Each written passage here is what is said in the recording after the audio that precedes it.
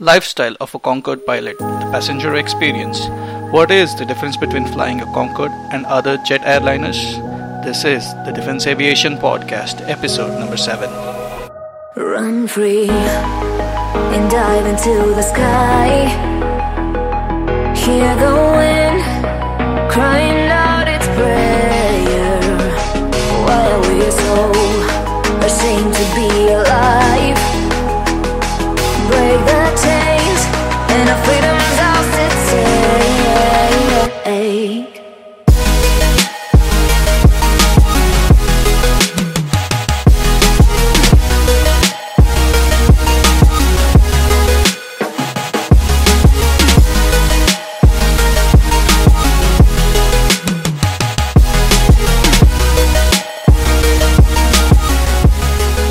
Are you frustrated with high-cost press release distribution services that just fail to give you the right exposure? For just $7.99 per year, we will publish your press releases that will reach the right audience in the aerospace industry. Visit defenseaviation.com/PR and use the coupon code podcast to get 16% discount. Welcome to Defense Aviation Podcast. I'm your host, Larkins D'Souza, and founder of defenseaviation.com. In this episode, I interview Tony Yule, a former Concorde pilot for the British Airways. For show notes, visit defenseaviation.com/episode 7. Tony was introduced to me by Emma Rasmussen, a huge Concorde fan. You can check out her website at defenseaviation.com/Emma. Welcome to the show, Tony. Thank you very much, Larkins, and it's nice to be chatting with you again. And to you, dear listener, for being with us today as well. Thanks so much for the introduction. A few months ago, when you sent me the invitation, I said to my wife, "Oh, wow, in your wildest dreams, did you ever think I would be talking and doing a podcast with Larkins on his aviation website?" And she put her book down and looked at me and said, "Tony, you don't even appear in my wildest dreams." Well, about the age of 8, I did have a dream to be a pilot, which came to fruition some 10 years later, when I was accepted for pilot training in the Royal Air Force, incidentally without any qualifications, and thus began a career spanning 46 years, where I had the greatest of pleasure of working and flying with like-minded people, flying some great aeroplanes, taking some of them to super destinations around the world, where I stayed in some of the best hotels, ate in some of the finest restaurants, got paid for it, and made a profit out of it. I would think, dear listener, you must be thinking to yourself, man, this man has had a magic life. And yes, indeed, I have. I could sum it up into 3 words of the prophet. PFM. Pure effing magic. But that started a very long time ago. And I was rudely reminded of that in 2007, 1 year after we sent our youngest son, David, to become a pilot in Vancouver Island, Canada. He's now, incidentally, a Typhoon pilot based on 2 Squadron at RAF Lossiemouth in Scotland. He and I were giving a joint presentation as part of the Edinburgh Science Festival, and the Royal Museum in Edinburgh, and I suppose you would think that I would be talking about Concorde, which is true, but his talk was going to be on learning to fly in the 21st century. I made the introductions, he stood up and he said, "Well," he's got this voice that comes down from the bottom of his boots somewhere, "Well, you don't really want to know when Dad learned to fly, because this was Dad's flight school." And he threw up on the screen a picture of the flyer, that's right, the Wright brothers flyer, Kitty Hawk in 1903. And he went on to say, things were different way back then. Flying was dangerous and sex was safe. But, these are all little war stories we can talk about later on. And so before we start on the show proper, I would just like to add my thanks to Emma, who Larkins just introduced. I mean, she is a fantastic young lady. Her enthusiasm and knowledge of Concorde probably exceeds most of the people on the fleet. She's done so much. And her interest in future supersonic flight, where she has been an intern for Boom Supersonics, and we'll be talking about Boom and Blake Stoll a little later on. Thanks, Larkins, and here we are to you now. Tony, take a minute. Fill us any blanks from that introduction and give us a glimpse into your personal life. Well, my life has been involved around aviation. Family, just briefly then, family history is Scottish. My great-grandfather, he went to New Zealand in 1860 at the age of 20, and then he went down to the South Island. My grandfather and father were born there. Dad came over to join millions of others in Britain to act against Hitler should the war break out, in which it did. He was accepted for pilot training at Cranwell, and in 1938, his training was cut short, went straight out onto flying. He was flying the Hurricane first of all, and then quickly changed to the Spitfire. But during his short time at the beginning of the Battle of Britain, he was shot down, had a bad injury to his leg, but he recovered and went on to become a minor ace. He ended up as a wing commander, young wing commander, age 23, and was demoted after the war. After the war, he went down to New Zealand to see his parents, and we all went out on the ship. And because it was school-age time, I went to his school in Timaru on the east coast of the South Island of New Zealand, where I stayed for about 3 years before joining the family and coming back to England from Hong Kong. Dad was actually then running 28 Squadron at Kai Tak, a defender of the faith, as it were. I went to a private public school in the West Country, in Chard. Now, interestingly enough, Chard became the home of a 20-year-old, a man called John Stringfellow. I won't expand on him much more than to look up John Stringfellow. He effectively is the father of powered flight, born in 1799. Very interesting story, anyway. But his flying machine, without a person on board, his model flying machine, was flown 55 years before the Wright brothers. So this man is a big part of aviation, and he's recognized by the Smithsonian Institute of Aviation. I went through school. As I said, I ended up with no qualifications, managed to, with I think a bit of help from the big man above, to get into the Royal Air Force, and it was a fantastic time. I trained on the Hunting Percival Provost, which was known as a piston Provost. Then we had onto the Vampire T11. From there onto the Valiants, the first of the V-Force. When they broke up because of the spar problems they had, we went to Central Flying School, where I became an instructor, back to the Royal Air Force College, to be there for 4 years. Finally on the Royal Air Force VC-10, when I realized my flying career was coming to an end and I didn't want to do a ground job, I premature voluntary retired, PVR'd, joined BOAC, also on the Super VC-10, Standard VC-10, and then did that for 3 years until they were broken up because Boeing made a big deal with British Airways. I then went on to 2.5 years stand down. Now that was very interesting because it was a private aeroplane. At the time that all the VC-10s were disbanded, there were far too many pilots, sitting around doing nothing. British Airways sent us home basically for 1 year on full basic pay, but we were not allowed to work or earn money anywhere else. Oh, we could do, but we couldn't have any money from BA, so that was the rules. I ended up with a close friend of mine, Harry Thompson, flying his Hawker Siddeley 125 3B series, owned by Mark Heath Securities. Paul Bobroff is a big managing company for property and things like property development. Did that for 2.5 years. Fantastic time. It was really very good. Kept me occupied. Then I was called back into British Airways, and then I flew the BAC 111 for 4 years before becoming onto the Concorde course, which we're going to talk about that a little later on. Did the Concorde course. Then I got my captaincy at the end of it because the rules on Concorde were you had to, after you finished your Concorde time, if you were a first officer, you could only go as a captain on another aeroplane. You couldn't become a first officer on any other aeroplane in the fleet. And then I came to end of the Concorde, so I did my captaincy, had to retire at age 55 in those days.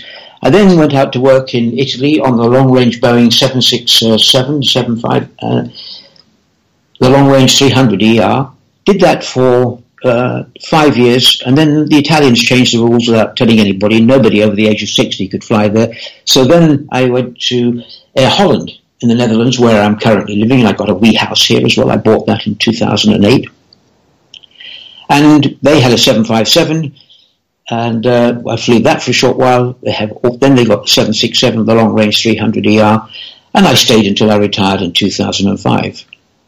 And then since then, I've actually been gathering all the information, all my pictures and trying to get them all together. I'm still doing it, and it's all those years ago. And then I was invited to partake in the Cunard and P&O talking program. So I joined the cruise ships. About every other month I was doing a cruise, and you had to have different talks, and you did a cruise either with 2 talks, 4 talks, 6 talks.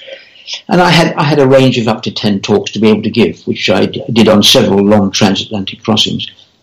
Absolutely magic. You know, I was so used to flying around at 23 miles a minute, being on a cruise ship. It was like 23 minutes a mile, but a very nice life if you like it, especially as a crew member and being able to give talks. That's the summary as where we are today. So here I am and talking with you. That's an interesting story, Tony, especially a part about your family line everyone being a pilot. Your dad, your son. Yep. There are 5, in my life at the moment, there are 5 children, but the oldest son, he actually was in he was out in Australia, and he joined the Australian Air Force, but not as a pilot. He like me didn't have any qualifications, and anyway, but he worked as finally because he discovered he was colorblind, partial colorblind. He couldn't fly anyway, and he couldn't even do air traffic control, which was one of his chosen other, sections. So he became a cabin attendant with them, and he was flying as a VIP cabin attendant for the Prime Minister of Australia. And then he left there and went to Qantas as a cabin attendant, and from there, and then when he came back to the UK, he became an actor. And now, interesting enough, he did that for a few years. And now he's what the Royal Air Force people say, he's become a GB. He's becoming a godbotherer. That is, a pastor. He's at university now in England, and he's waiting to, for these exams are coming up now in the next few months, and some at the end of the year. So we'll see where he goes from there. To some who have never heard of Concorde, can you talk to us in brief the history of the aircraft? Yes. Okay. One thing about technology, it never goes backwards. Although since Concorde stopped flying, when I say to my grandchildren, we used to fly to New York in just over 3 hours. It goes back into World War II when they discovered that the aviation, the speed of aviation, would be a lifesaver. So they started doing some tests with a photo reconnaissance Spitfire. I think it was maybe a Spitfire Mark 11. I can't exactly remember. So they stripped everything off it, put on a special propeller, strengthened one, as light as it could. They took it up to high altitude. Not a thing where I recommend to do with the average aeroplane. Was select full power, stuff the nose down to 45 degrees, and just see what happened. Well, at one point, on one of the test runs, I think Squadron Leader Martindale, he achieved the cruising speed of a normal Boeing 737. But on one particular occasion, about 20 miles from base, this pilot was heading earthwards, the propeller, which he shouldn't have done, disintegrated, leaving him with a damaged aeroplane and no power. Now, largely due to the skill of the pilot and the superb design of R.J. Mitchell's aeroplane, this pilot made a safe engine-out landing back at base. And history has it that he actually quickly retired to the bar for a few stiff scotches. Well, I agree with what he did, and I would have done the same, except I would have needed a change of underwear first. Well, from his point of view, that was in 43. 11 years later, 2 gentlemen walked out of a hangar at Farnborough and said, one of them said, I think we should fly an aeroplane at twice the speed of sound, taking some 100 plus passengers across the pond to America. And thus began an investigation into supersonic flight, and in 56 was the Supersonic Transport Air Committee, which was formed to try and sort out all the bits and pieces. Now, everybody realized you can't do this on your own. I mean, the Americans found that out much later on. You just need an earth weight of money. We couldn't use the Germans because they didn't have a system. The Russians we weren't talking to because there was a wall. The French, they had interests in North Africa, were using with their Super Caravelle to go down there at a Mach 1.2, 1.3 type of thing. But we wanted a Mach 2 aeroplane to go across to the west coast of America because we had interest there. The committee got everybody together, formed it. They did a study, and by 1962, they had agreed on the Mach 2 Concorde. And it became then a very political aeroplane, because really what happened was they couldn't decide. The French wanted the E. It was designed, instead of the SST, supersonic transport, it was Concorde without an E. Eventually, it took 4 years to get the E on the end of the thing, you could imagine, and de Gaulle was against us all the way anyway. But what is interesting, that in 1964, when the Labour government came to power, the Conservatives left, and I've forgotten the name of I can think of his name, and it doesn't matter. There was no money in the pot. And Wilson, the Prime Minister, realised, hey, we can't do this, we haven't got the money. So promptly cancelled Concorde, cancelled the supersonic version of the Harrier, cancelled the TSR-2. Interestingly enough, on that, those who want to look it up in history, when Dennis Healey was then the minister responsible for that, the jigs were immediately broken up. I mean, broken up to a point they were in bits. Nothing could ever, resurrect that. Allegedly, it was information that came from the Russian side, but it's allegedly. We don't know that. Well, when de Gaulle heard what had gone on about this time, late 64, he went apoplectic, and he told Wilson that, the damages you have to pay for stopping this project, it will pale into insignificance to what it's going to cost you to keep going in building the aeroplane. The cabinet got together. They said, yeah, okay. At Christmas Day, and then in January, Wilson went back to de Gaulle and said, how about, please, Concorde is reinstated, and please can we join the common market? De Gaulle said, no. And that was it. So Concorde, immediately they started the drawings and cutting the metals for it, and that's the way the history has come out. There were initially with varying figures, but look, there were notes of interest of over 200 aeroplanes possible. But then with the collapse of TWA in Pan Am, the whole lot, like a house of cards, just started to collapse. So ultimately, there were 20 Concordes built. And the first 6 aeroplanes, prototype and 2 other development aeroplanes, were used for the testing of the aeroplane. Now, it's interesting because Concorde was the most heavily tested aeroplane ever built.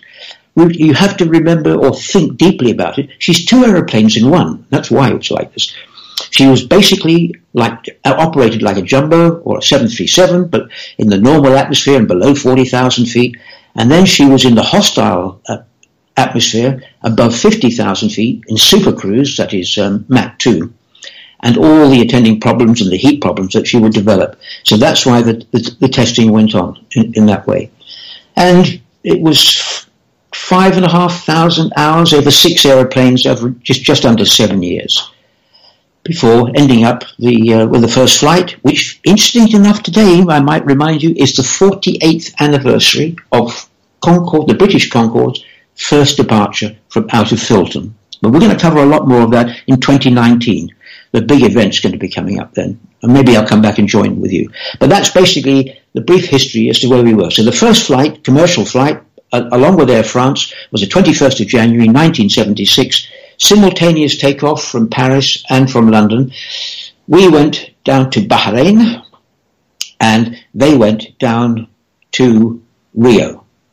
So there we are. So that's a brief history. Not many people know this, but there's a significant difference between the British Concorde and the French Concorde, right? Well, now that's a new one. Now Emma may have dug something up. I don't think so, because the design was exactly the same. So unless something, I can't see that. I really don't see that. That's a bit of history. We can come back and a listener, you can ask, send in a mail, and I'll look it up for you. Actually, what I'll do is I'll get Emma to look it up. In truth, two Concords flying on the same route at the same speed, because you always flew at the maximum speed possible.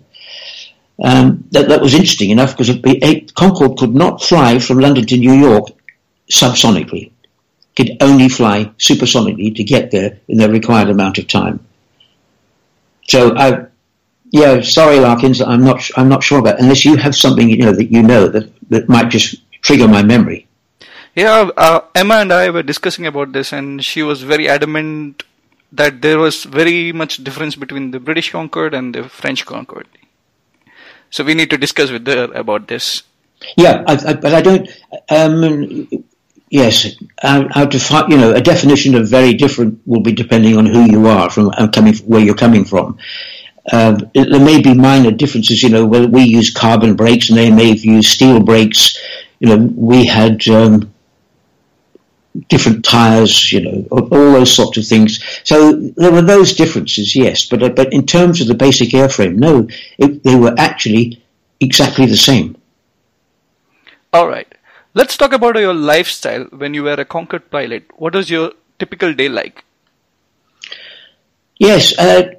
Would you like to cover a bit about the training, or are you going to do that a little later on? Because that determines where we go from here. Okay, let's talk about your training. Well, okay. I want to cover a misconception.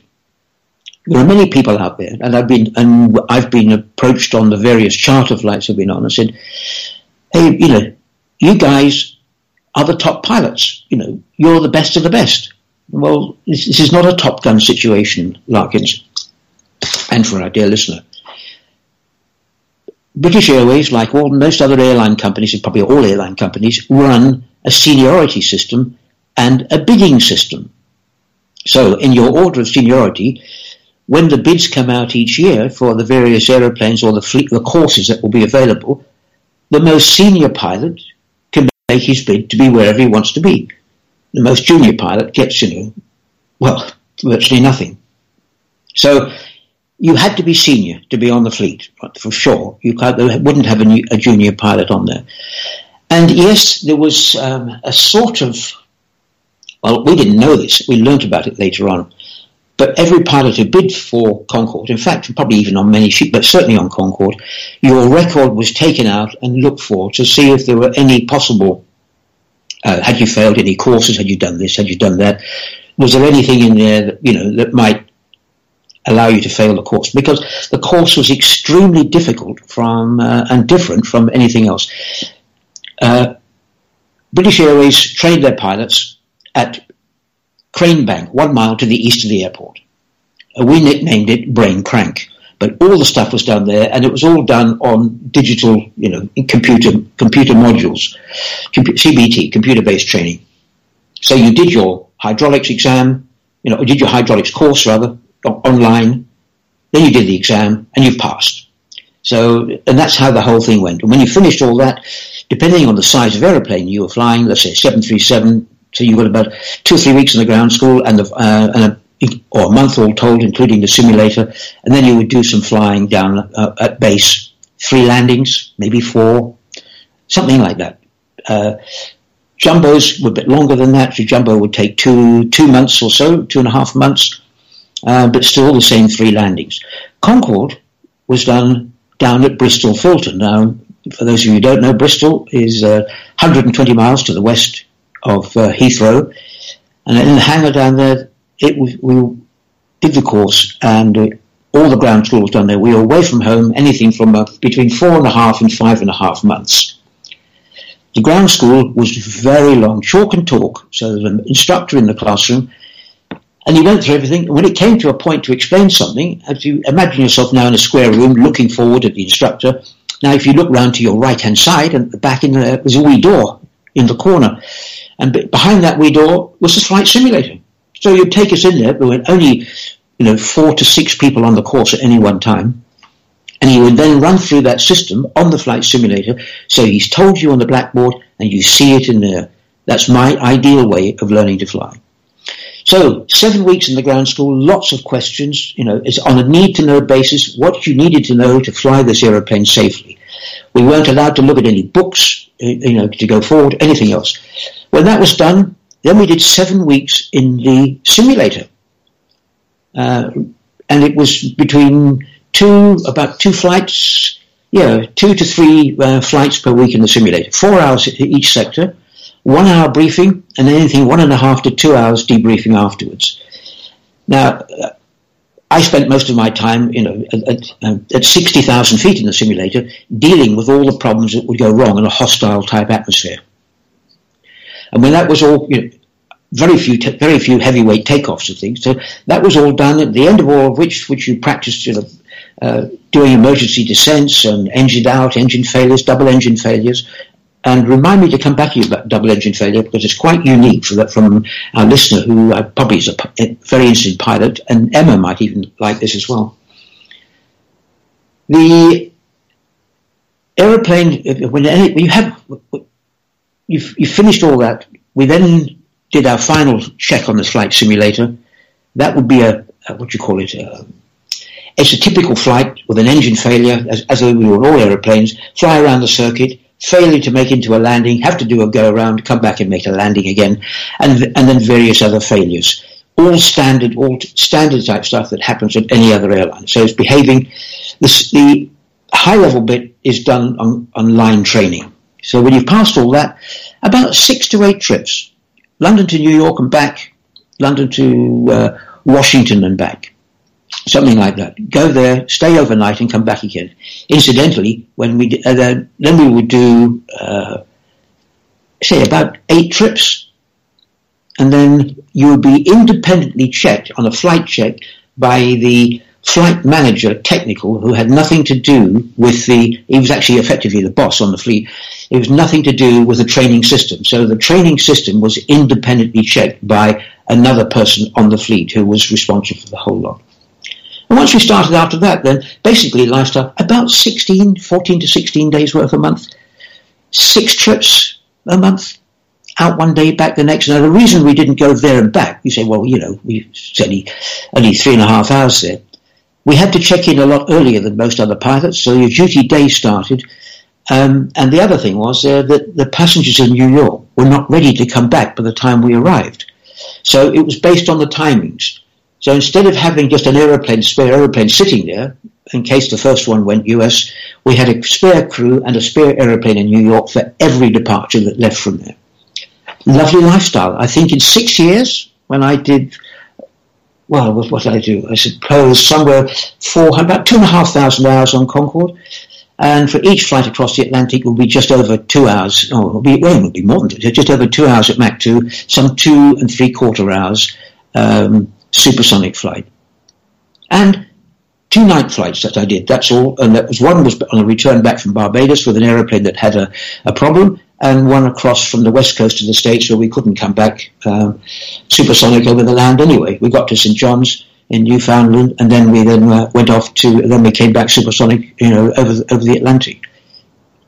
A magic lifestyle, listener, absolutely magic. You were home, no jet lag, nothing. I mean, I cannot tell you how wonderful it was, and I'm still imagining it now. That sounds amazing, Tony. Well, from a pilot's point of view, it's a dream. I think if I could honestly say, now, why weren't more pilots flying Concorde? Well, the truth was, that was the route structure. New York and back, and Washington. Then they introduced Barbados in the winter season from Christmas, just before Christmas until just after Easter, which in turn became, that was a lovely stop for us as well. But it was people, and you would lose money by flying Concorde. That's part of the problem. A lot of the guys out there, if you're going to fly all this long time, they want to earn money. And you earn money in British Airways, A, by your seniority and position as a captain, but then also when they changed the rules in Britain, and I'm not sure what time that was, but about allowances and things, on pay rises, there was a restricted pay rise to 6% or £6 or something like that, a month. It was a silly rise. So they gave a lot of allowances. So people overseas actually could put all their allowances, if they didn't spend it on, the food and things, they could add that to their voluntary AVCs, annual voluntary contributions, which would increase your, your pot of money for the retirement. So some of the most senior pilots going simply for money only on the jumbos could retire with much more money in their pension pot than they ever earned as a pilot. Concorde, you did it for the love. And we had a really great company on board. I mean, the humour and the fun with it all was just out of this world. I really, well, you can just tell from my enthusiasm. I'm actually smiling at some of the antics. We might get a chance to talk about that later on. But some of the antics and the jokes were just great. But the flying was lovely, and the passengers were just superb. Now my question comes to you, Tony. Our audience would love to know about some of the flying qualities of Concorde. Now that's interesting. I'm going to give you, here you are, listener, I'm going to give you a lesson on how to fly. Okay, so basically, you're on the runway, you pull the stick back, the cows get smaller, and when you're ready to come down, you push the stick forward, and the cows get bigger, and you land. There you are, now you can fly. Concorde is exactly the same as and you made it sound so simple. Well, the truth is, if you put it, even if you applied that, to one of these massive trucks, you see, 40, 60 ton trucks that are driving around the place, we could all drive it. Now, to drive or fly something to the exact standards required for the examinations you have to do every 6 months, that's a different ballgame. All right. But Concorde, but really, Concorde was, I think, basically was a straight line flying dart. So, once you got to twice the speed of sound, that's it. Once you were supersonic, you stayed supersonic. If for any reason at all, something jumped out of the woodwork, a problem jumped out, and you had to reduce speed, from that moment on, you weren't going to your destination unless you could actually literally see it on the end of your nose, or the Concorde's nose. You were diverting somewhere else. So Concorde could not just operate on an engine failure. Doesn't mean you can operate on three engines, and then carry on flying, because it wouldn't work that way. And that's what I was going to talk to you about. There's just a little something about the difference in flying. If you imagine you're just on a 2-engine aeroplane, okay, and the left-hand engine fails. The power's on the right-hand side, so you imagine the aircraft would try to swivel around the vertical pole. As it goes in that direction, because the wing is going faster with the engine, where the engine's got the power on there, so you're going to get more lift on that wing. So when an engine fails, you're going to get a yaw, as it is, to the left-hand side, and which is the nose goes swinging to the left, and a roll to the left. And pilots deal with it, that's all. So you put your big right foot in, bring the aircraft, back onto the nose pointing in a straight line, and you fly with your controls so that the wings remain in some sort of vaguely level position. Concorde was different. If you look along a picture, imagine a picture of Concorde, and I'm looking at one hanging up in my ceiling, on my wall right now. Halfway down this, the engine's nacelles, and there is a door that opens up, and it's called a spill door. Because you imagine, if you're twice the speed of sound, you've got air coming in at about 1,350 miles an hour. That's Mach 2, 23 miles a minute, 1 mile every 2 3/4 seconds. When the engine stops, all that air is trying to go through that engine. And if it was allowed to try to do so, it could, A, damage the core of the engine, and or split the wing apart. So the spill door opened, so your aeroplane's engine has failed, so you're now yawing to the left conventionally. The wing is rotating initially towards the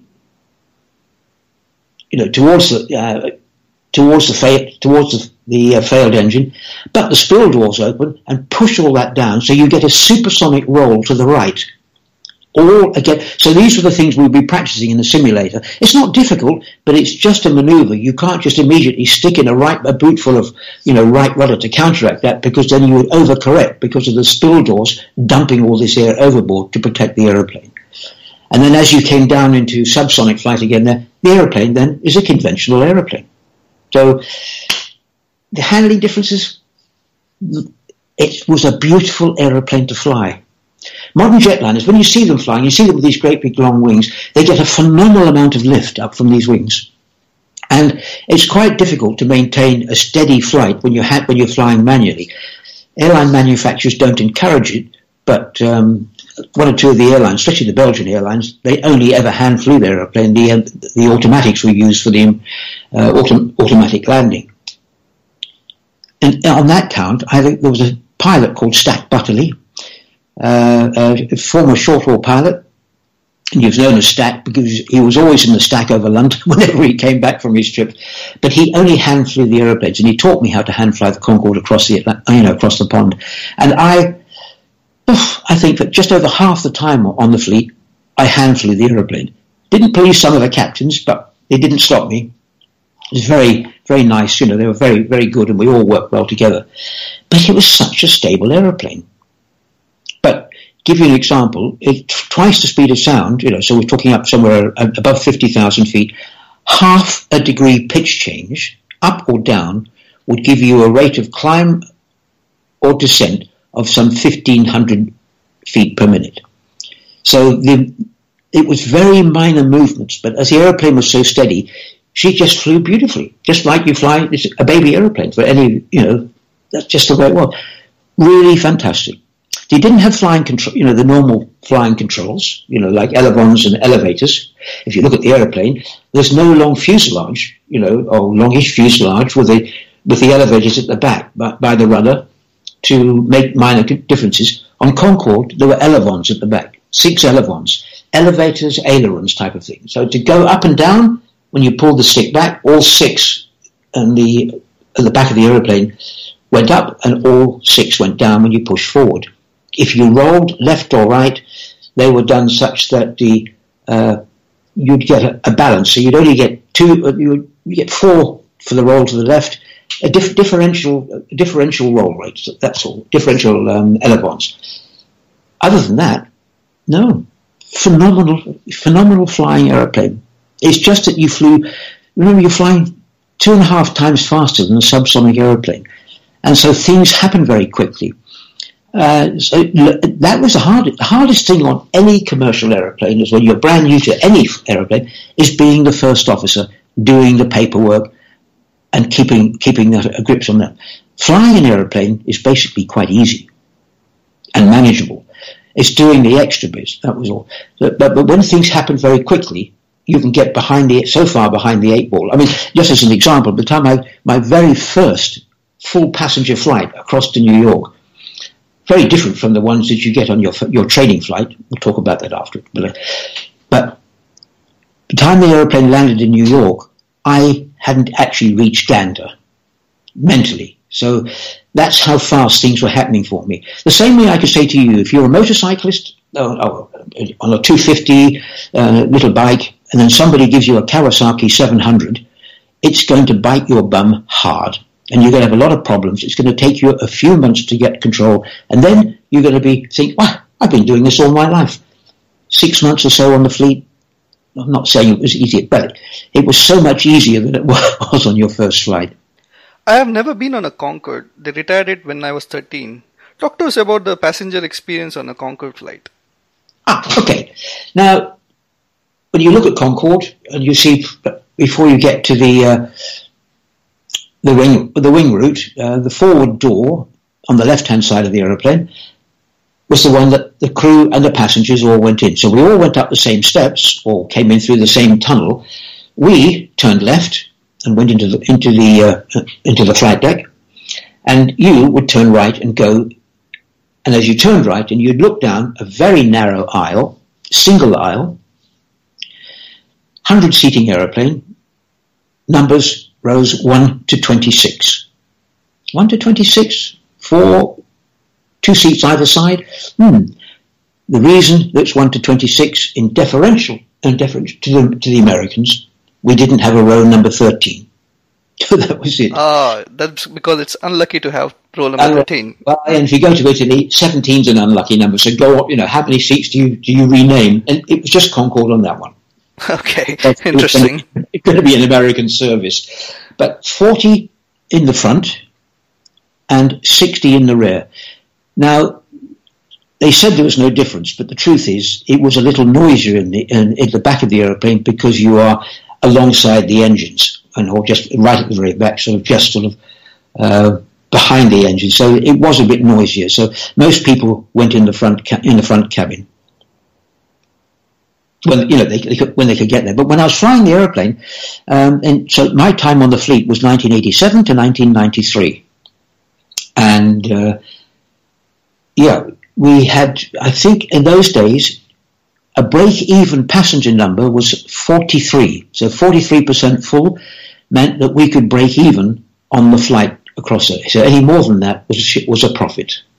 And you get on board. So when you're sitting down, it's a very narrow aeroplane, as I said. Now, you can't get all these big catering trolleys. You can't have the lovely roast beefs and the carveries and things like that. The flight was too short. I mean, you were, say, 3 hours and 10 minutes takeoff to landing. So when you first arrived at the airport, or in Heathrow or at Kennedy, you had special check-in areas. You were whisked away down side doors. You went into these lovely lounges where there was phenomenal food. There was all the services you wanted, teleprinters, fax machines, phone calls you could have. The best you could think of, the champagnes and all the rest of it, was just, out of this world. And of course, if you're going on your first experience, we had these supersonic round the Bay of Biscay type flights, 100 minutes. You got on board, you're already feeling extremely lightheaded with the champagne.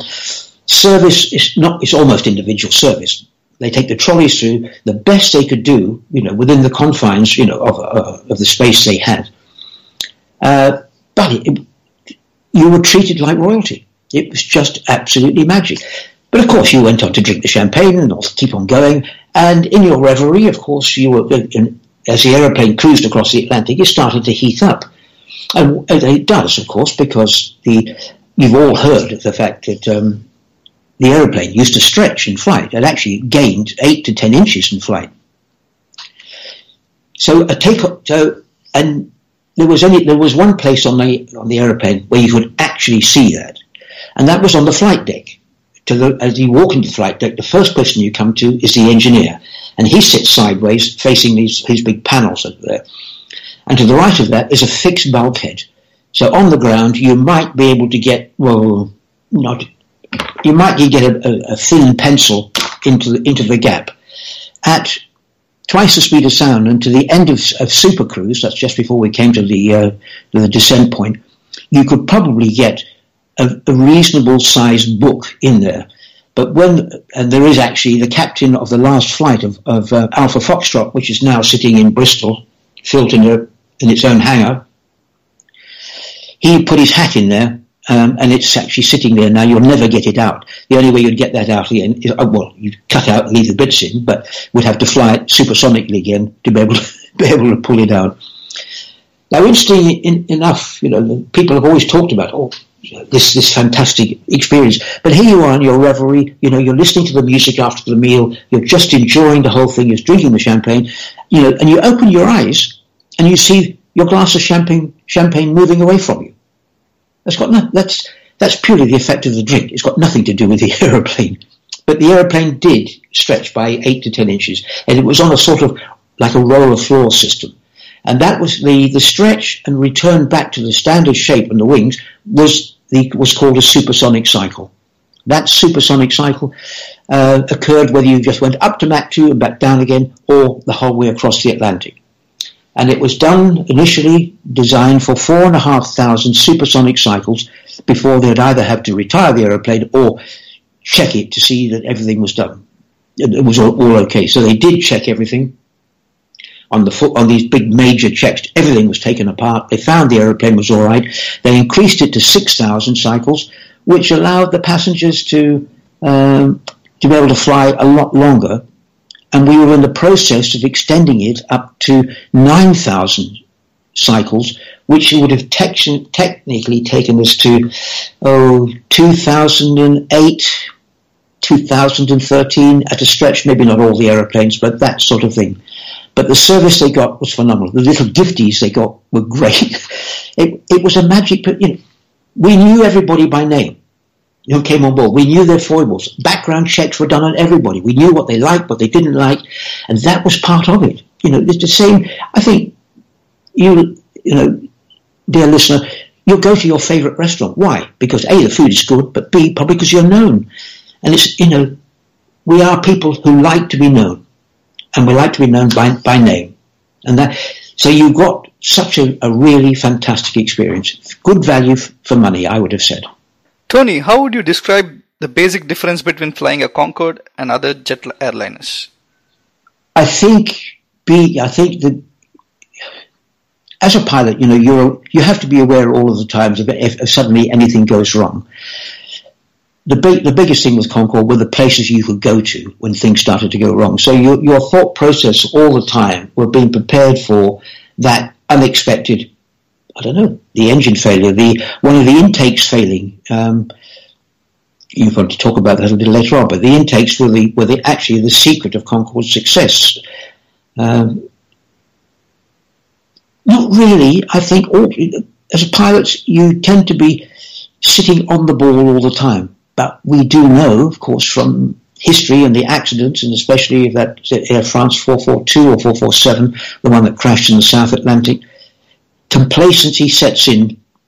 Complacency from the airline industry, from the training divisions where things are not rammed home to pilots, or people just take it for granted. When a machine flies from A to B safely and returns again, and constantly, you get lulled into this false sense of security, and complacency can set in, and you're not prepared for the sudden and eventual, whatever thing that happens. So there's not a great deal of difference. It's just getting used to, other than I said earlier on, the fact that you could actually fly, across the Atlantic in such a short time was just different. The interesting thing that did happen, the only thing that would never happen on any other aeroplane, is that we had two services a day, one in the morning at 10:30 and the one in the evening left at 7 o'clock. I would drive from home, would come in at leave in daylight, because I would always get there much earlier than required, because it was only, for us, technically a shortish day. So I'd be at the airport at least 2 hours, if not 2.5 hours before I was required to be, because there are all the things you have to do. Arrive in daylight, it would then go dark.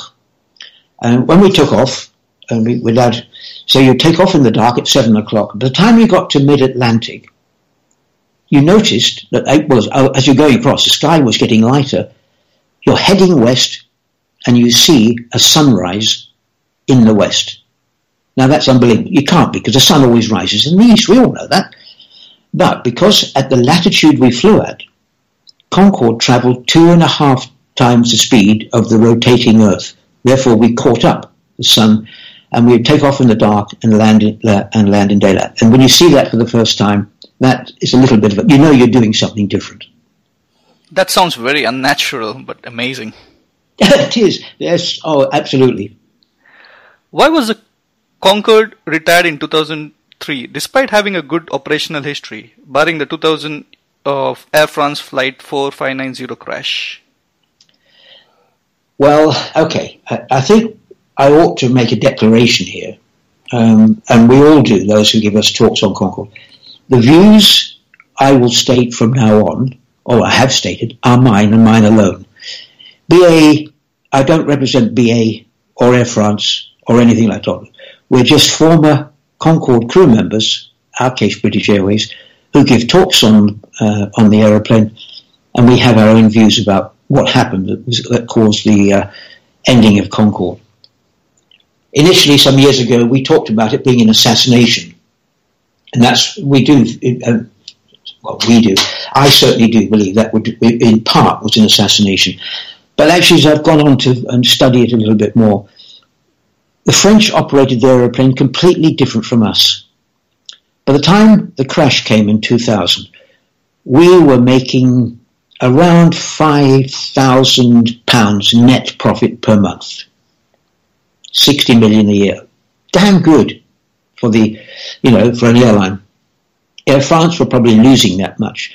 Now, they chose to fly to Washington, where they had their embassy. We chose to New York because we knew where the business traffic was. And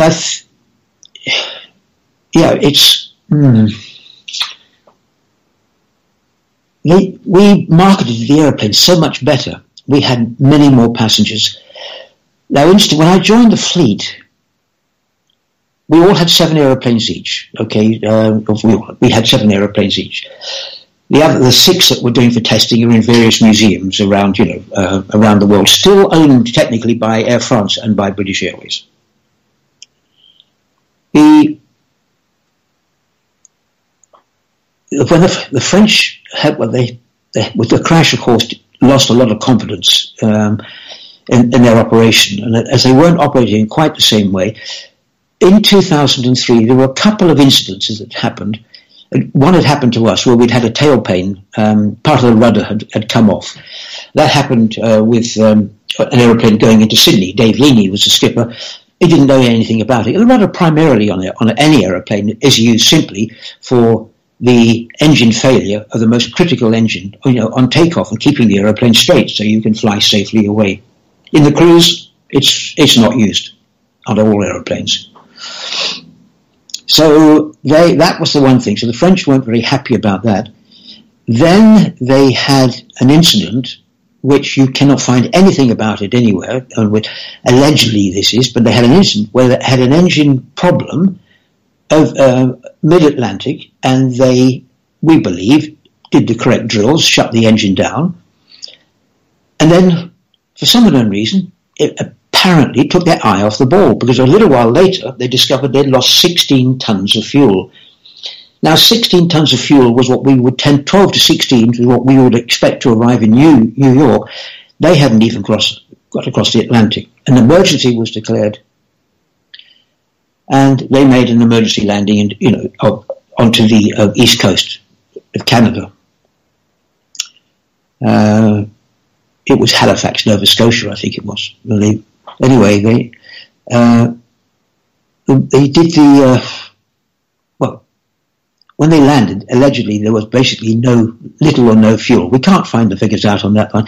The rumours came from the tanker drivers talking to their mates, and somebody let it slip. The amount of fuel they put back in, they'd had to have lost all that fuel. The result of which, and a number of other incidents due from the board of Air France, things like that, where another incident involving loss of life could have all of the board of Air France in prison for basically keep taking their eye off the ball, negligence or anything else. They wanted to shut the operation down straight away. At that point, British Airways, before knowing none of this at all, were actually making a plan to revive Concorde in a slightly different format. They were going to change the seating arrangement so instead of having 100 seats, we're going to have 120. They were going to make smaller seats in the back, and just making it more just comfortable seating to get people as a business class venture across the Atlantic. So what will be the primary difference? If you paid money for the Concorde class, you would get flown by private jet from Lossiemouth all the way down to Heathrow, all on board the Concorde, all courtesy of the ticket price you paid. And when you got across to America, you'd be flown by private jet to wherever you wanted to go. The businessman would just get there quicker, and it would make it, a much nicer operation for him. And we reckoned that at the time, the plan was going to be superb. We were going to make make profit, because by the time 2003 came, because of after 9/11, when the world lost 25% of the first class and Concorde class traffic, not all those business people and the people were put off by the fear of another crash or anything else that came up. And the truth was, actually, you didn't need Concorde. Now with Skype and everything else, you can have multi-way conferencing. Before you had to go to meet your people on the other side. You couldn't do it. You couldn't do conferencing by some sort of TV thing. So the need for Concorde went, and British Airways said, well, we'll go it alone. And Airbus said, yeah, well, it's going to cost you it is going to cost you your share and Air France's share, in spite of the fact the treaty made in 1962 that we would continue sharing the costs all the way through until Concorde came to its final end. Air France backed out of it, out of that one there. So it left British Airways then to say, well, okay, we will do the 20 million because we reckon we will make somewhere about, 30 million or so, 35 million a time. And what actually happened was then Airbus put the price up even higher and said you have to cover all these for the next so many years. And when you look at it as a business plan, you'd say, hey, if we don't get the passengers, we are seriously going to lose money. So British Airways opted to come out. I think Air France stopped their flying on the 31st of May 2003, and it was in October 2003 that BA did the last flights. So that, in essence, it was Air France that actually, I think, started the ball rolling, and we were forced into a situation that we couldn't get out of.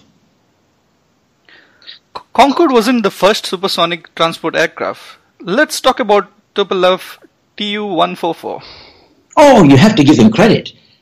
I went to Russia in 1991, 2 years into the beginning of perestroika.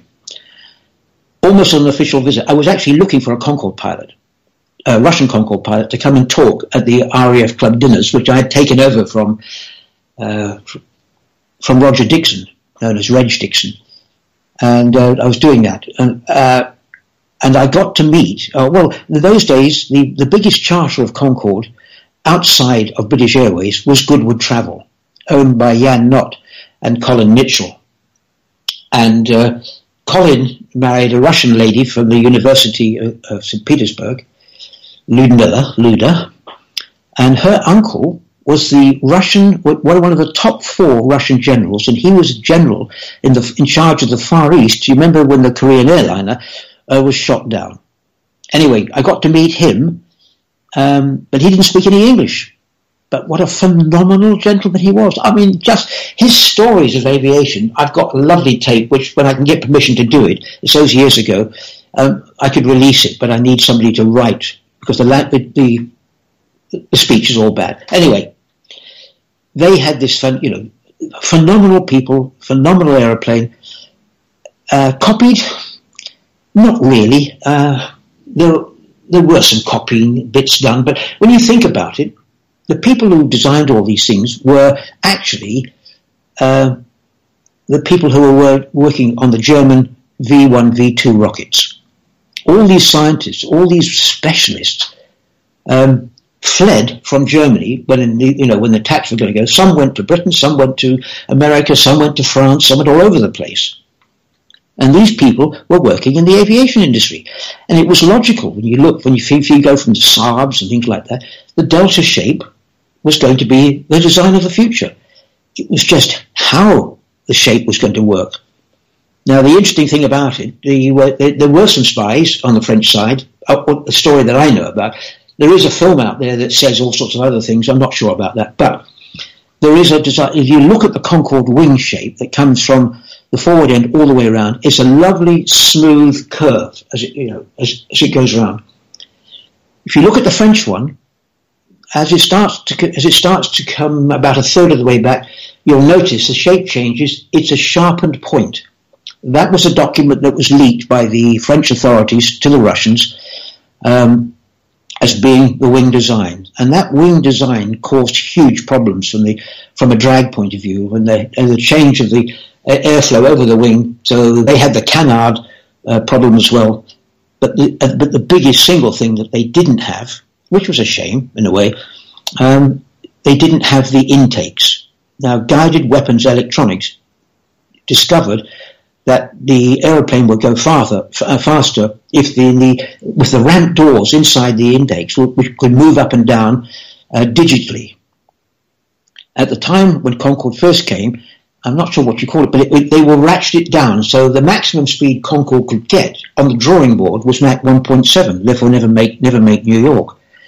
Once guided weapons electronics came in, and you had these digital channeling, it worked smoothly. But as I said, all 4 had to work. Otherwise, the thing didn't go at all. And in essence, what it did, as you started to go, the air, in simple terms, air in the front face of any jet engine can only work at about half the speed of sound. So the intake design of all aeroplanes is designed so that the air is slowed up to reach the correct speed as it hits the first stage of the compressor. Concorde, in the 11 feet of intake from the beginning down to the first stage of the compressor, it was 11 foot long, and you had to slow the air up from 1,350 miles an hour to 350 miles an hour. So when these ramp doors, you see them, if you look at inside the Concorde intakes, you'll see the ramp doors start to move down. They both move down simultaneously. They're squeezing the air to make the air go faster through the intake. Why are they doing that? You think you're trying to slow it up.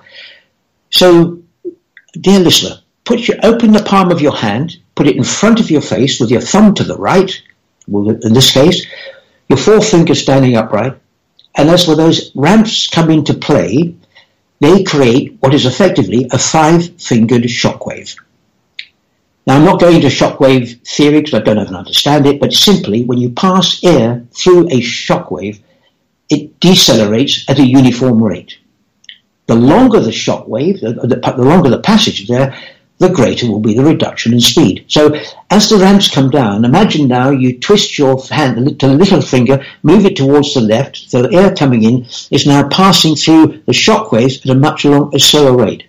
So in 11 feet of intake, the air is slowed down by 1,000 miles an hour. It's going into a divergent intake, which also increases the pressure on the front end. So the pressure in the front face of the compressor was increased 12-fold, such that in supercruise you got somewhere in the order of 63% of the thrust from just slowing the air down.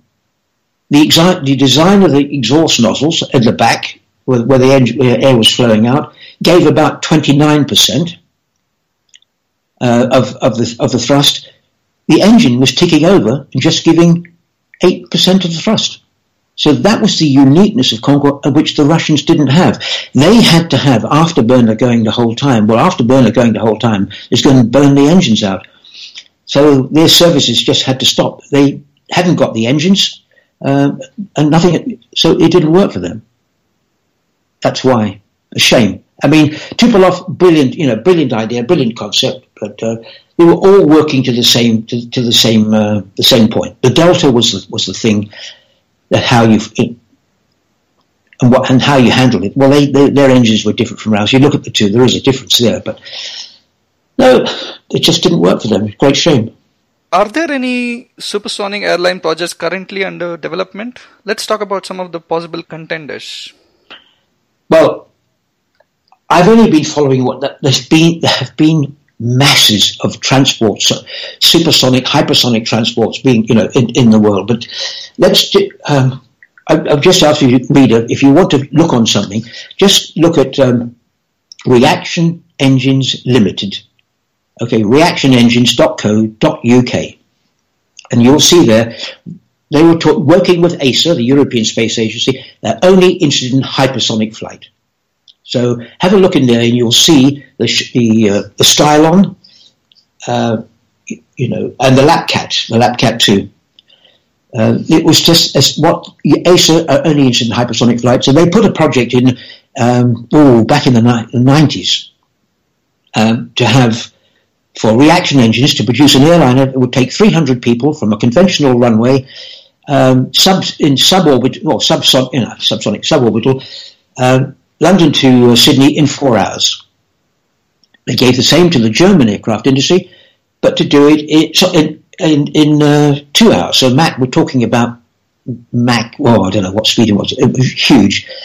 The Germans could do it, but the cost involved in the metals and things like that was so expensive, it was not viable. Reaction Engines, if you look on their website, just go to the top of the page, go to the downloads on the right-hand side, and just follow it in there. Since then, and of course it's based on the Concorde shape, their designs, Interesting enough, young man, Blake Skoll, I mentioned him earlier on, forward-thinking man, startup company, 2014, so only 3 years ago.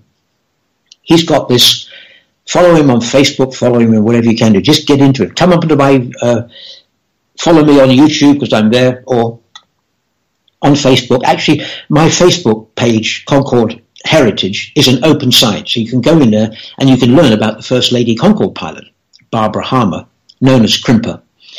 But anyway, because she was a hairdresser when she first started life.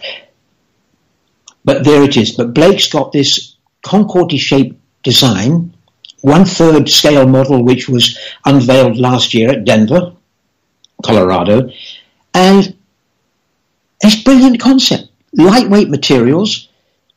He's not sure about the size of the aeroplane yet, whether it's got 45 to 55 people. Tri-jet. This is Boom Aerospace, right? That's Boom Aerospace. Okay, yeah. Just to make it clear to our audience. Thank you. Okay, so but 45 to 55 passengers, slightly faster than Concorde, probably Mach 2.2, something like that, and a slightly longer range. And I think when Blake told me, now I didn't actually write it down at the time, but I think he said 4,500 nautical miles, which is certainly a bit more than Concorde. But that's going to be interesting, and of course it's so light that they probably will be able to fly. Over the land without making any sonic boom. So it's going to be quite. Now, there are others in the field. If you just put into Google, you'll see the other companies. But I'm concentrating on Boom because he's as close as any. I think the end of next year, he will be flying his full scale aeroplane. So I think it's not going to be long. And he rather like the. Acer wanted to have the fixed cost. Oh yeah, that was a fixed cost, by the way. London to Sydney, 4 to 4.5 hours at the one-way cost of business fare only. And that is the model of which they will build their aeroplanes for the future. Blake, I think, will do the same. So it's supersonic flight is going to be afforded to all. No droop nose, you don't need it, anything like that. And the new metals you've got can take much higher speeds without changing shape. So there's no, aeroplanes won't get extended or anything like that. And they will be commonplace. The only rider I would add to it is this, if you look at what's going on at the moment, with all the famine and all the problems that the world has got, would we not be better thinking, A, that aeroplane companies might actually work together to produce a common design, rather like Blake's or the others, get the best possible design, the rest of the money be put towards building pumps to draw water from the earth, so to stop the people, mass migration of people starving in countries and ending up in Europe and putting stresses and strains on Europe which they can't cope with, and in America as well. So if we were looking after the rest of the world, I know I'm off beat here, but it's just a thought process, dear reader or listener. Would you please, put that in your mind?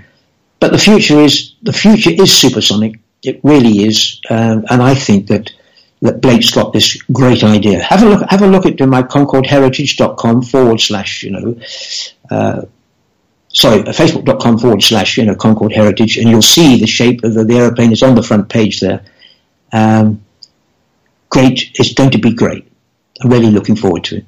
Will supersonic air travel be a premium experience in the future, or are we going towards a future where supersonic air travel will be affordable? Well, Larkins, what's affordable? For me, with my outgoing going, etc., it's not affordable to me. But I know what you mean in terms of affordable. Yes, it will be. It is going to move forward. There's no doubt about that.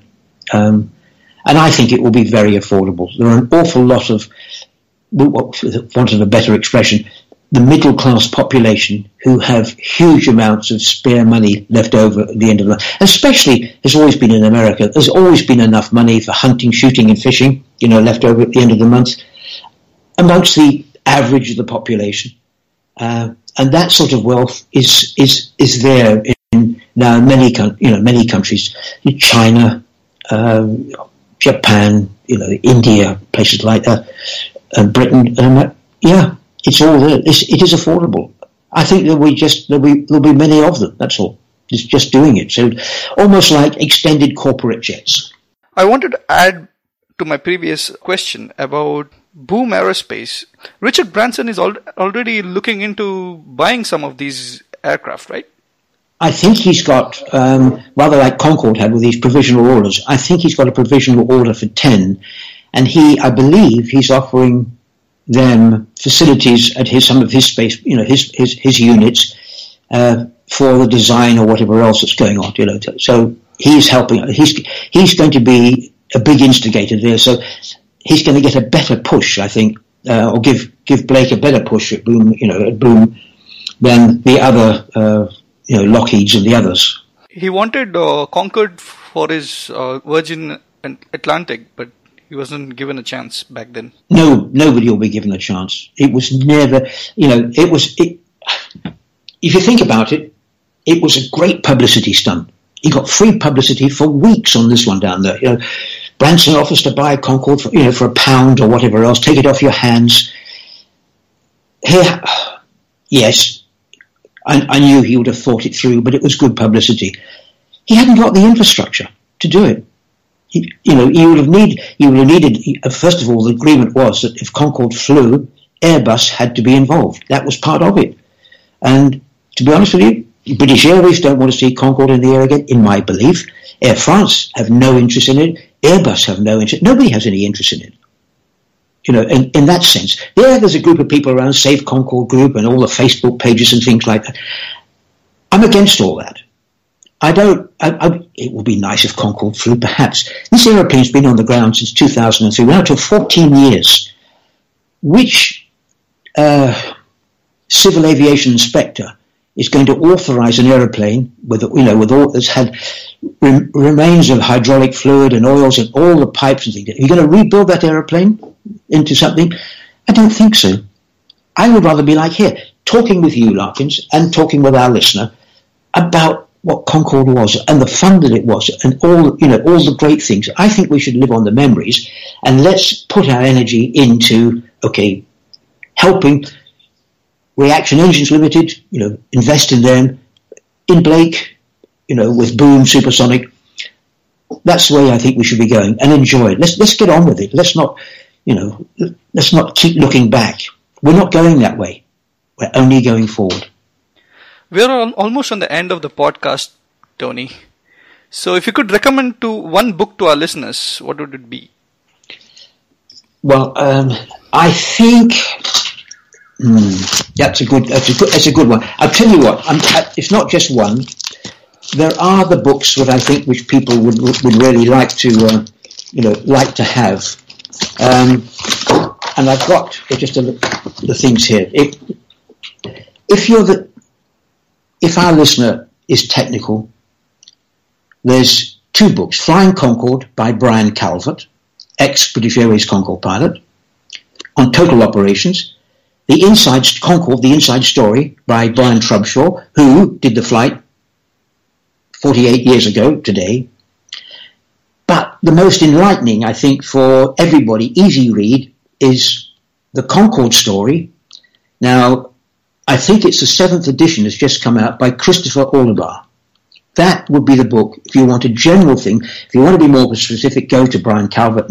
But the Concorde Story, 7th edition, I think is the one that's just come out this year by Christopher Oliver, Orlebar. That's what I would recommend. Before we say goodbye, what would be the best way to connect with you? Well, I think you can do it. You can do it a number of ways. We can do it through you, because you're hosting me today. Thank you very much for this. Through Emma. I mean, I'm also on. I'm on Facebook, MSN and Messenger, not MSN Messenger. On Facebook Messenger. Whatever. I mean, and my. I think to do it through you, because it'd be nice, and you can publish. We can publish the stuff openly about the questions that come in. Our listeners would be interested to ask some of the questions with you. They might be having some of the questions, interesting questions. So they might want to get in touch with you. So maybe on a podcast comment system, maybe they can ask you some of the questions and you can answer them. Absolutely. Can I leave you with just one short story, because it didn't. You asked about Flying Concorde. Okay. Go ahead. You never ever forget your first takeoff. With the first solo, wherever you happen to be. And Concorde was in particular, because Concorde at the training weights that we would do. Remember, the aeroplane weighed at 185 metric tons at maximum takeoff weight.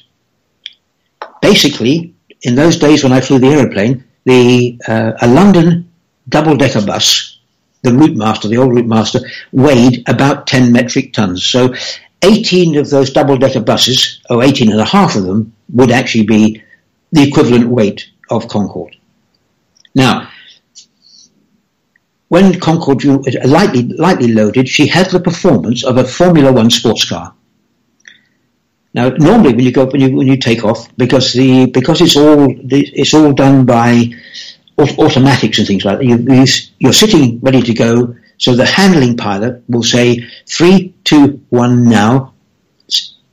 Badly, if you like it, in a bad manner way, slam the throttles fully forward. All the crew members starting their stopwatches, because it was timing for the noise abatement. There was a set number of minutes or seconds that you had before you had to cut the power. And the aeroplane would start trailing off down the runway. The first thing that we'd be doing, the non-flying, or the calls would come out, airspeed building, 100 knots. The engineer would call power set or engine failure. In essence, he had simple 4 green lights on the front panel where he was looking between the two pilots. The more experienced engineers could accept 1 failure, whatever, 1 green light out. Anyway, then you would get to, V1, which is the speed at which you decide whether you can continue the takeoff, or you have to stop. You have to stop the aeroplane because of a problem.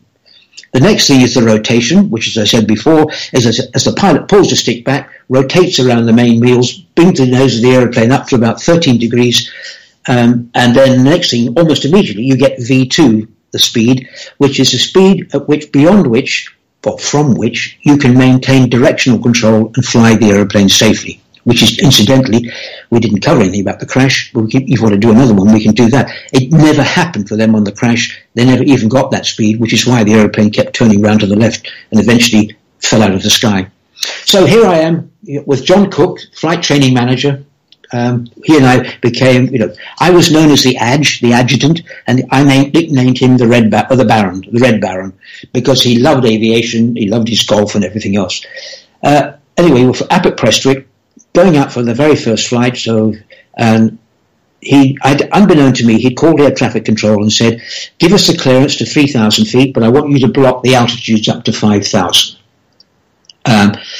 So we get on the runway, so the normal calls, I said, 100 knots, you're trundling down the runway, then you get V1, rotate, V2, positive climb, call for gear up.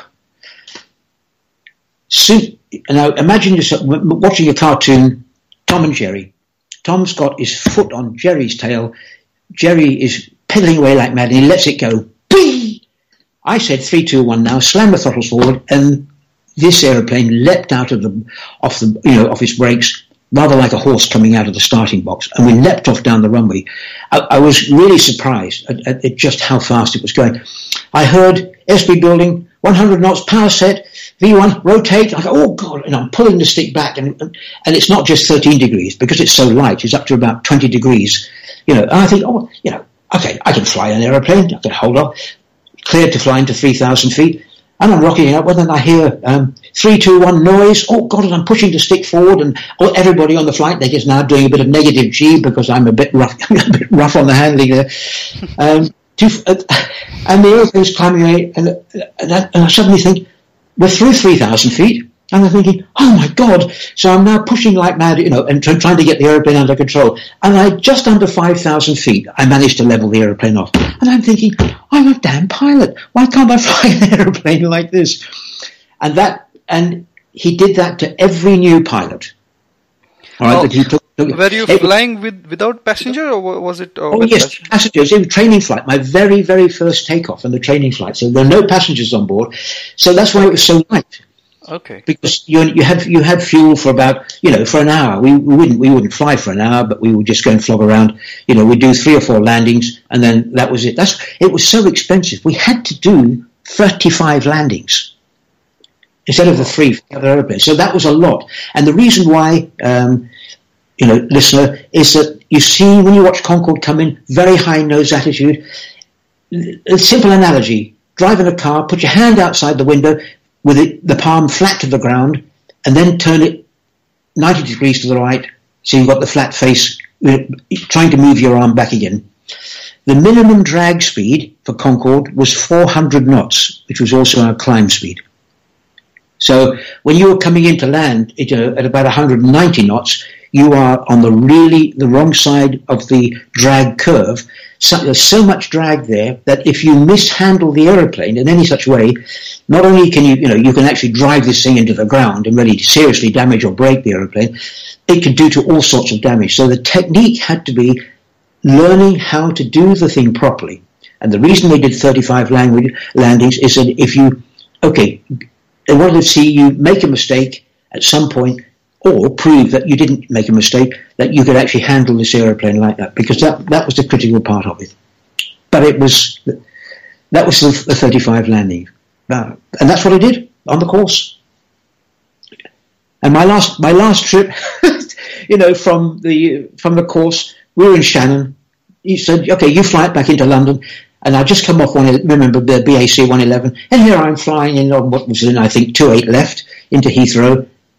And this is it. I was so relaxed. I'd passed the course, all the bits and pieces down there. I went back to thinking BAC 111. And the one and only bad landing I did on Concorde ever was into Heathrow that day, with all the instructors on board at the back and the other trainee pilots.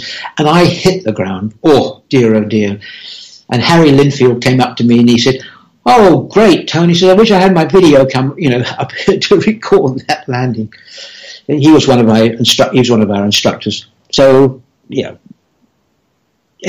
was very different. That was the biggest difference, I suppose, on flying the aeroplane, was being able to manage, the aeroplane properly on the approach. But thank you very much for your time and letting me tell the story. That was amazing, Tony. It was amazing to have you on the show. Oh, thank you. We will have you in the future as well, in the future episode. Well, look, I would love to.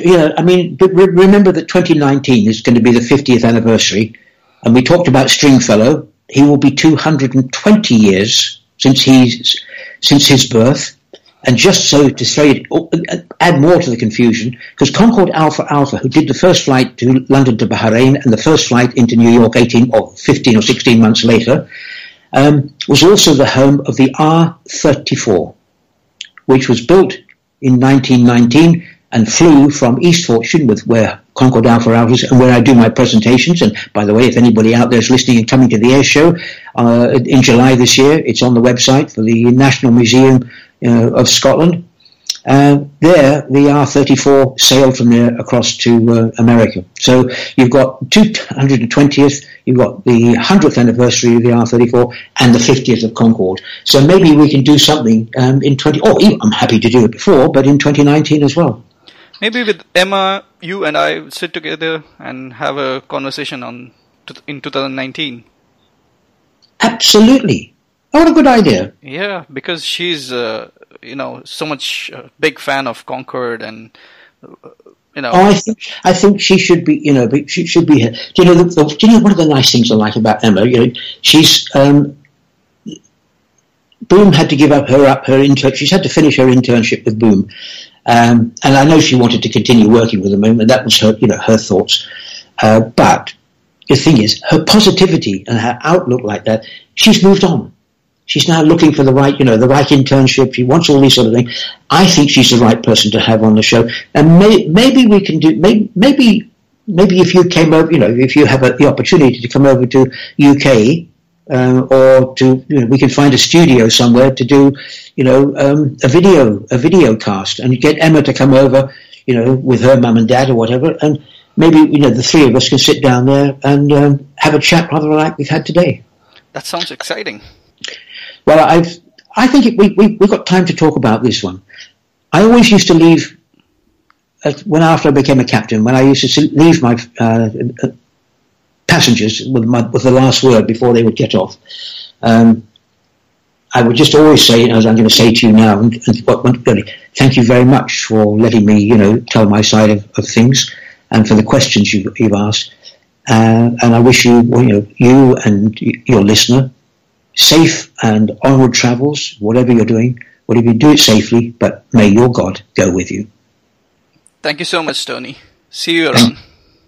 Thank you very much, Larkins. For show notes, visit defenseaviation.com/episode 7. If you liked this episode, please leave me an honest review and rating on iTunes by visiting defenseaviation.com/iTunes.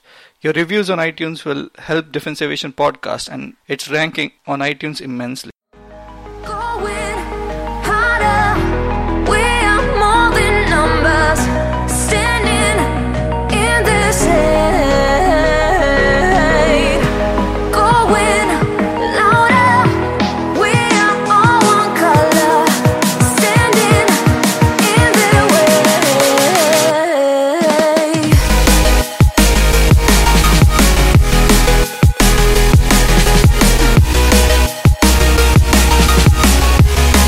Join the army of the shadow. Join the army of the shadow. Join the army of the shadows, shadows, shadows. Join the army of the shadows. Join the army of the shadows. Going harder, we are more than numbers, standing in their shade.